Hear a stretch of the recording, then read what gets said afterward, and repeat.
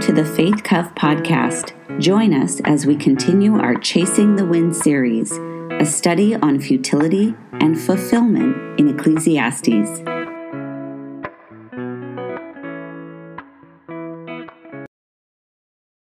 Would you pray with me one more time as we prepare to enter into God's Word? God, we thank you that you have bridged the chasm that is between us. You have not left us to our own devices, but you sent a Son to be with us and to show us your love for us. And because he is alive, he is our living hope, we know that your living word speaks to us each and every day. And so this morning, as we worship you through Jesus Christ our Lord, we ask that you would speak to us through your word and through your Spirit. Help us to see a glimpse of the world that you have intended when you created it and made it good. Help us to get a glimpse of ourselves as a part of that good creation. And the life that you call us to live in Jesus is that good life, the abundant life that you invite us to find only in him. We ask this in Jesus' name. Amen. Before we jump into the sermon proper, I just want to introduce myself. My name is Kurt. I'm also one of the pastors here, and a special welcome to you if you are visiting with us this morning, both here in person and also online. We would love to have a chance to meet you and get to know you better. So hang out after the service is over, fill out a Connect card on our website, let us know that you're here, and we'd love to reach out and connect with you in some way, whether that's going out for coffee or hanging out here at the church. We would just love to have an opportunity to meet you and greet you. Also, a huge thank you to all of you who helped prepare and participated in our annual celebration and meeting last week. We've got a lot of positive feedback that it was just a fun and a wonderful morning together. And for those of you who weren't there, you should know that you all as a congregation approved moving forward with a new funding campaign to try and raise money to fund our vision for family ministry over the next 3 years. And we're going to be talking more about that next week, and we'll have more details on what the campaign will entail and the goals that we'll be pursuing and how you can participate. But some people did ask last week if you wanted to jump in and get started in supporting that ministry and that direction, how can you do that? And so there is a drop-down menu that's now live on our online giving for the family ministry campaign. If you want to make a contribution there, you can. Also, you can indicate family ministry on a check or a giving envelope, and that way we'll know that that's what you're intending that contribution to go for. But otherwise, we'll be having pledge cards and detailed information coming out starting next week, and we'll be walking through a process together, so there'll be plenty of time for you to get all the information that you need. We are picking back up our series in Ecclesiastes called Chasing the Wind, which is a study in the futility and the fulfillment of life in this world. And as we pick up our series, we're in the middle of chapter 5. We'll be beginning in verse 8 today, where the teacher, Kohelet, or the Ecclesiastes, which is all the same word, is still on his quest, observing life under the sun, to see what's good and what's worthwhile for human beings to do in the short and toil-filled days that we have to live life on this earth. And this next section ultimately goes through all of chapter 6, so it's a pretty large section, and it's probably more ground than we can cover in detail today, so we won't hit every verse in this section. But I do want to be able to work through most of it and focus on the main points that I think the teacher is making, to which really what we see here is a collection of wisdom statements that all kind of relate to the main points that he's trying to get us to see. As we've been learning from the teacher, in the end, he says that it is when we discover that life itself is a gift of God that we find the true meaning and source of satisfaction and enjoyment. And that life lived apart from God is ultimately a life of futility and emptiness. And so the wise person recognizes that their human place in God's creation and the reality of the nature of the world we live in means that we are not the gods of our own lives, but that we were created to live in relationship with the Creator God and to find our true source of happiness and satisfaction in Him as His gift to us. So given these two divergent pathways that we can choose in life, the teacher has told us in the beginning of chapter 5 that we also have to be wise in how we approach life, our life of worship of God as well. Because if we're not careful, he says, we can be tempted to fall into the same trap of seeking profit and gain in our own wisdom and our own strength through our experience of religion and spirituality as well. That is, we can unwittingly attempt to use God for our own personal gain. We can treat church like it's a marketplace for gaining God's blessings. And if we do so, he says, we foolishly miss the point of what worship is really all about. And so now in the middle of chapter 5, the teacher turns his focus back into the perspective of the world around us, where again he sees that the injustice that comes from a world that's filled with people who are simply living for themselves first. In verse 8, he says, if you see the poor oppressed in a district and injustice and rights denied, don't be surprised at such things.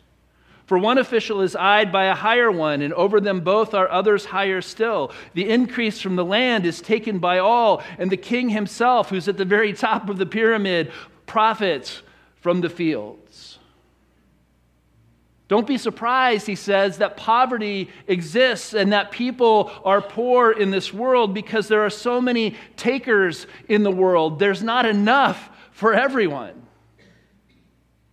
In a self-centered world where everyone takes, those on the top don't really care who's at the bottom and how poor people are living because they've got theirs.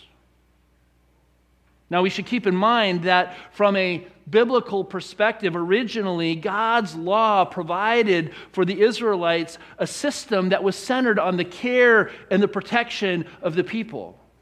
It was designed without an endless hierarchy of government and an ever-expanding system of taxation and ways to glean from the people. But the people weren't satisfied with God's leadership in their life, and they looked at the nations around them and they said, we want to be like other people, and we want you to give us a king to rule over us. And so God warned them in 1 Samuel chapter 8, to be careful for what they wish for. And that with kings comes the conscription of their sons into the military and the requisitioning of their daughters to serve and the confiscation of crops and lands to give to nobles and officials along with the increase of taxes. But the teacher quickly goes on from here to say that this really isn't an issue of government or politics. It's not just an issue of kings and taxes and takers. The root issue, he says, is the love of money. In verse 10, he says, whoever loves money never has enough. Whoever loves wealth is never satisfied with their income. This too is meaningless. This too is futility. As goods increase, so do those who consume them. And what benefit are they to the owners except to feast their eyes on them? A study a few years ago showed that among affluent people in America, 85% of them worry about money. And 40% of affluent people in America worry about money all the time. Now, that's people who have plenty of money. This is wealthy people in America. They worry about money. While at the same time, only 20% of wealthy people in America actually consider themselves wealthy. Is that an interesting dynamic? You see, the study's conclusion was that increasing wealth had a converse impact on people's view of wealth. That is, the more money people have, the more they think it takes to be considered rich. But the Bible does not say that money itself is the problem, right? It's the love of money that is the root of many evils, the Bible says. It's the love of money that never satisfies us and that never brings contentment in our life. In fact, it goes on to say that the love of money actually messes with your mind. In verse 12, he says, the sleep of a laborer is sweet, whether they eat little or much. But as for the rich, Their abundance permits them no sleep. They worry. They can't stop thinking about it. They're all concerned about what they're going to do if they don't have more or if they lose what they have. He goes on and says, I've seen a grievous evil or a miserable business under the sun, wealth hoarded to the harm of its owners, or wealth lost through some misfortune, so that when they have children, there is nothing left for them to inherit. See, here the teacher is identifying that wealth, rather than always being considered a good in life, can actually harm the people who have it. The teacher's point here is that wealth, whether hoarded or lost, doesn't matter because the outcome is the same. It damages the person who's putting their trust in the wealth to be able to provide the happiness and the satisfaction of life in this world. When the love of money is the focus, because neither situation ultimately can bring satisfaction. You see, when the love of money, or as the teacher has been telling us, the pursuit of finding gain in life is the driving force behind our thinking and our behaving, then the teacher says it ultimately contributes to the experience of darkness, frustration, pain, and anger that many people experience in life in this world. In verse 15, he says, everyone comes naked from their mother's womb. And as everyone comes, so they depart. They take nothing from their toil that they can carry in their hands. This too is a grievous evil or a miserable business. As everyone comes, so they depart. And what do they gain since they toil for the wind? All their days they eat in darkness with great frustration, affliction, and anger. Do you know that most lottery winners confess that they lose many of their friendships to greed and envy? That in just 3 to 5 years after winning the lottery, they are more likely to declare bankruptcy than the rest of us? And that they're also statistically more likely to struggle with depression and divorce and suicide? Or how about professional athletes? I mean, these guys have made it, right? I mean, these guys are idols in our culture. What little kid doesn't want to grow up to be an NFL football player, an NBA basketball player, or a Major League Baseball player, right? These are heroes in our culture. A past Sports Illustrated article revealed that 78% of NFL players are either bankrupt or under serious financial stress within 2 years of retirement. 2 years. In the NBA, 60% go bankrupt in 5 years after retirement. And yet we continue to carry in our minds these images of the dreams of making it big in our culture, right? It's the path to happiness. If we can finally get there or arrive like some of these big name people in our culture, then we'll finally maybe be happy. We'll finally be able to enjoy the life that God has given us. But the teacher wants to tell us that it's the love of money that never satisfies. Putting your hope in the things of this world to bring you satisfaction and happiness will always leave you feeling disappointed. It never brings contentment. In fact, it actually messes with your mind and it messes with your heart. But the teacher says that there's another way. There's another option that we can choose. There's a better way that God has intended. In verse 18, he says, this is what I have observed to be good. That it is appropriate for a person to eat, to drink, and to find satisfaction in their toilsome labor under the sun, during the few days of life God has given them. For this is their lot. Moreover, when God gives someone wealth and possessions, and the ability to enjoy them, to accept their lot and be happy in their toil, this is a gift from God. They seldom reflect on the days of their life because God keeps them occupied with gladness of heart. Isn't that beautiful? Wouldn't you like to have that be your experience of life? They seldom reflect on the days of their life. They seldom worry about their life because God keeps them occupied with gladness of heart. They don't have time to worry because God fills them with the joy of living because they understand that all of life is a gift. At the heart of the teacher's conclusion is that the goodness of contentment comes only when we find satisfaction in the life that we already have because we see that life itself is a gift from God. Life is a gift, the Bible tells us, that is meant to be enjoyed. But when we can't enjoy the life we have, we will never be able to enjoy the life we think we want.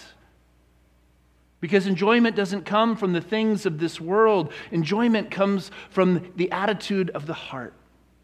When life itself is seen as a gift from God, we begin to value and appreciate all the little things as well as the big things. And we understand that none of it comes from our own wisdom, our own strength, but it comes as God's blessing. And so we're able to actually appreciate and enjoy the life that God has given us. And so for Kohelet, in his exploration, the teacher, he goes on and it begs the question, what do you do when you get exactly what you want? What do you do when you get the desires of your heart and you still feel empty? You followed your heart, you got what you wanted, you've achieved your dream, and yet something's still missing. Or what if you find yourself thinking, if I just had that one more thing, then I'd be happy. But you never arrive at getting that one thing. What do we do with that? In chapter 6, he goes on to observe that a lot of people fall victim to this kind of thinking, and they spend their days worrying about what they're going to do to get to that place where they can find that thing that somehow is going to be the missing puzzle piece that's going to bring satisfaction and contentment to their life. The problem is, everyone's after what they can't have, and the few that do have don't seem to be able to enjoy what God has given them. In verse 1 of chapter 6, he says, I've seen another evil under the sun, and it weighs heavily on mankind. God gives some people wealth, possessions, and honor so that they lack nothing their hearts desire.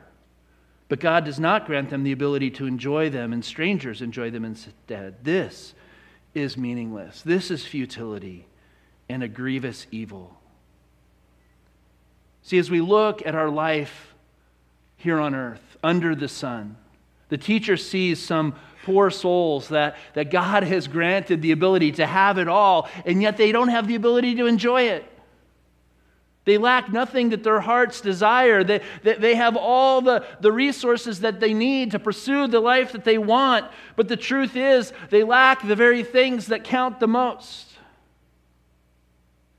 Again, here he wants us to focus on the problem is not with the stuff, the problem is with the human heart.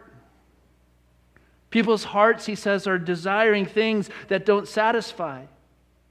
And suggesting that we can sometimes put too much faith in our hearts to lead us to the place that we need to go. When in reality, sometimes our heart's desire is really just our fleshly desire to be in control of our own lives. In the Bible, the flesh isn't just our body, it's life apart from God. It's the life that thinks that somehow we don't need God, that we can manage life on our own, that in our own wisdom, in our own strength, our hearts know what we want, and if we just fulfill the desires of our own hearts, then we're going to be happy. But sometimes our heart's desire is really just our fleshly nature leading us astray from the life that God has given us and intends us to find enjoyment and satisfaction in. Verse 3, he says, a man may have 100 children and live many years, yet no matter how long he lives, if he can't enjoy his prosperity and does not receive a proper burial, I say that a stillborn child is better off than he.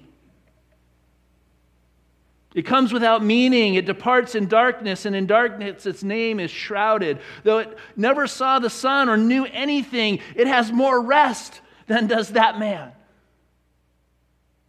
Even if he lives 1,000 years twice over, but fails to enjoy his prosperity. Do not all go to the same place? That's pretty bleak. Right? But here, this shocking statement, which again, over and over again, I think that the teacher's wanting to wake us up to the reality that he's trying to get us to see by using this extreme contrast, right? Between this living for thousands of years and not being able to enjoy your prosperity and a stillborn child that never comes into the world. If you can't learn to enjoy the life you have, he says, in many ways it would be better to simply have never been born. Because to live a life like that is to pursue the endless striving of gain, always to be dissatisfied and always to be left unhappy and always to find yourself disappointed. It's not the life that God intended for you or for me. In fact, it becomes more of a hellish kind of existence. It's a grievous evil, a miserable business. It's a wasted life. Because it's all just an exercise in futility and a chasing after the wind. In the end, he says, do not all go to the same place? In the end, doesn't everyone die and get buried? Death is the great equalizer for all of us. And so the perspective that we get through watching the world through the teacher's eyes is meant to thoroughly convince us that life without God, that life without the eternal, that life under the sun in the few short days that we have to live it because we're born and then a short time later we die, apart from God is a worthless life. There's no point in living it because it's always going to leave you dissatisfied and disappointed. You can have it all and have gained nothing of value or worth. The more we try to find our heart's fulfillment in the temporary things of this world, the teacher says, the less we're actually able to enjoy them. But the more we set our hearts on the things above and find our purpose and our fulfillment in the God who created us and has given us the life that we have as His gift to us, the easier it is to begin to enjoy the life that we have, to find enjoyment in the little things that God has given us, and to find genuine fulfillment in life, whether we have little or we have much. Isn't this exactly what Jesus recommends as a better plan for how to pursue life in this world? In Matthew 6, verse 19, he says, don't store up for yourselves treasures on earth, where moths and vermin destroy, where thieves break in and steal, but store up for yourselves treasures in heaven, where moths and vermin do not destroy, and where thieves do not break in and steal. For where your treasure is, there your heart will be also. You see, in other words, Jesus is helping us to see what the teacher was trying to get the people of Israel to see thousands of years before, that with God, there are things that you and I can pursue in this life, things that we can grab onto that we won't lose. There are things that we can invest in that will produce an eternal reward, that will be banked up in heaven where we can never lose them, where everything that we have is gain. Where all the temporary stuff in this life, if I don't have it, no big loss. And if I do have it, then I can enjoy it. Because God made everything beautiful in its time. And so we can begin to appreciate the beauty of what God has created and what God has gifted us with, because we know it's all leading to the eternal reward of eternal life with Him. And when we get to heaven, what are the things that we can take with us? There is something we can take with us to heaven. Other people. When we get to heaven, we can find that there are other people who we can live with in eternity. And so we begin to see that the people that God has given us are not objects to be used for our own happiness and for our own pleasure and for our own progress in life. They are people to be loved, to be blessed by God, and so that we can share the good news of God's love for them, so that we can be participating with Jesus in His mission to populate heaven with people from earth. See, win or lose, we can still enjoy the game because our hearts have been captured by another desire. Our hearts have been captured by an eternal vision from God that this life is not all that there is. That there is so much more that we can experience and that we can attain, and that we can participate in if we take the perspective that God has shared with us, not only in understanding our role as being created by Him, but being invited by Jesus as His disciples to participate in this mission of love to the lost and a hurting world. By contrast, the teacher says, living life for ourselves first and trying to find gain and happiness through our own strength is like having hunger pains that you can never satisfy. In this approach to life, the teacher says in verse 7, everyone's toil is for their mouth, yet their appetite is never satisfied. What advantage have the wise over fools? What did the poor gain by knowing how to conduct themselves before others? Better what the eye sees than the roving of the appetite. This too is meaningless or futility in a chasing after wind. If you remember in the letter to the Philippians, the Apostle Paul warns us about Christians too, who take on this mindset and they allow this worldly perspective to infiltrate their thinking. And what it does is it damages our faith and it damages our experience of Christianity and church because we too much put our focus on earthly things. And so here he's talking about in chapter 3 about Christian teachers who encourage us to pursue health and wealth in earthly terms and to treat God like a magical genie in a bottle, where Christianity is really all about becoming religious consumers in the marketplace of God's blessings. And so in verse 17 of chapter 3, Paul says, join together in following my example, brothers and sisters. And just as you have us as a model, keep your eyes on those who live as we do. For as I have often told you before and now tell you again, even with tears, many live as enemies of the cross of Christ. Their destiny is destruction, their God is their stomach, and their glory is in their shame. Their mind is set on earthly things. But our citizenship is in heaven, and we eagerly await a Savior from there, the Lord Jesus Christ, who by the power that enables Him to bring everything under His control will transform our lowly bodies so that they will be like His glorious body. In other words, the bottom line that Jesus told His disciples and He tells us, and the Apostle Paul encourages this truth to transform our thinking and to renew our minds, is that your heart follows what you treasure. What do you treasure most this morning? What are you hoping for that you will experience or that you will attain or that you'll find that will somehow bring meaning and satisfaction to your life? What are you longing for or hoping for or feel that you need today that might be preventing you from being able to simply enjoy the life that God has given you and the gift that He's already given you in His Son, Jesus Christ?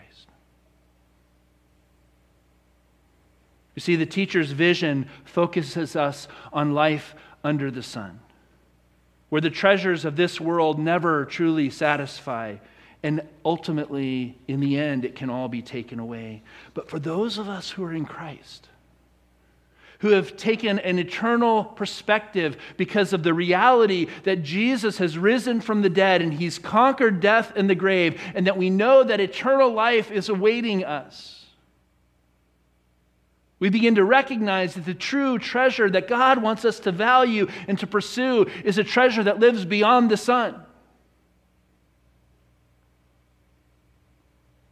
where it's secure and it's safe and you can never lose it.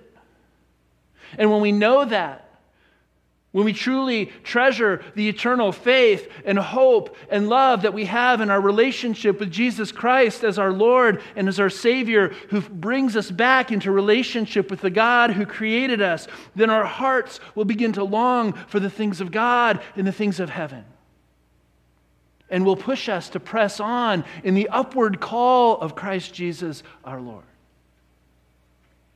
And in that process, when we set our minds on the things above, the Bible tells us that God will cease the worry and will fill us with gladness of heart. And then we begin to be able to invite others to experience the joy and the freedom that God gives us through setting us free from our need to be the gods of our own lives and to live life every day as the free gift of His love and His mercy and His grace in our lives.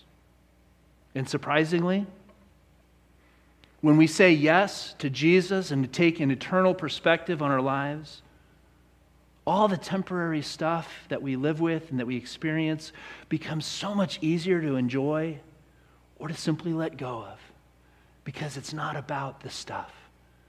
It's all about Him. Amen? Let's pray.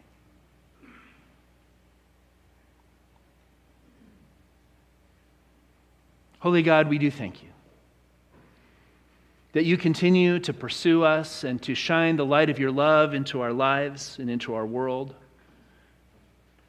Forgive us again for the ways that we get distracted from the gift of life that You've given us, thinking that somehow there's something more that we can attain or there's something more that we need that is going to ultimately bring happiness or satisfaction. And in this moment, God, help us to rediscover the joy of living this gift of life that You've given us. And out of that joy, that gladness of heart that You fill us with through the presence of Your Spirit, help it to overflow in goodness and in grace and in mercy to those around us. Because ultimately, God, what You've revealed to us in Your Son, Jesus, there's nothing more that we need that You haven't already given us. And so we say thank You. Fill us with Your love. Give us wisdom to let go of the things that will never satisfy and to fully invest our time, our talent, and our treasure in the eternal things of Your kingdom that we know will ultimately bring us meaning and purpose and value in life. We ask this in Jesus' name. Amen.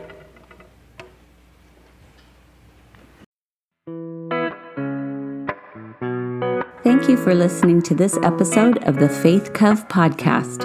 Our music was written, performed, and produced by Adam Johnson. For more information about our church community, visit faithcovesumner.com. Until next time.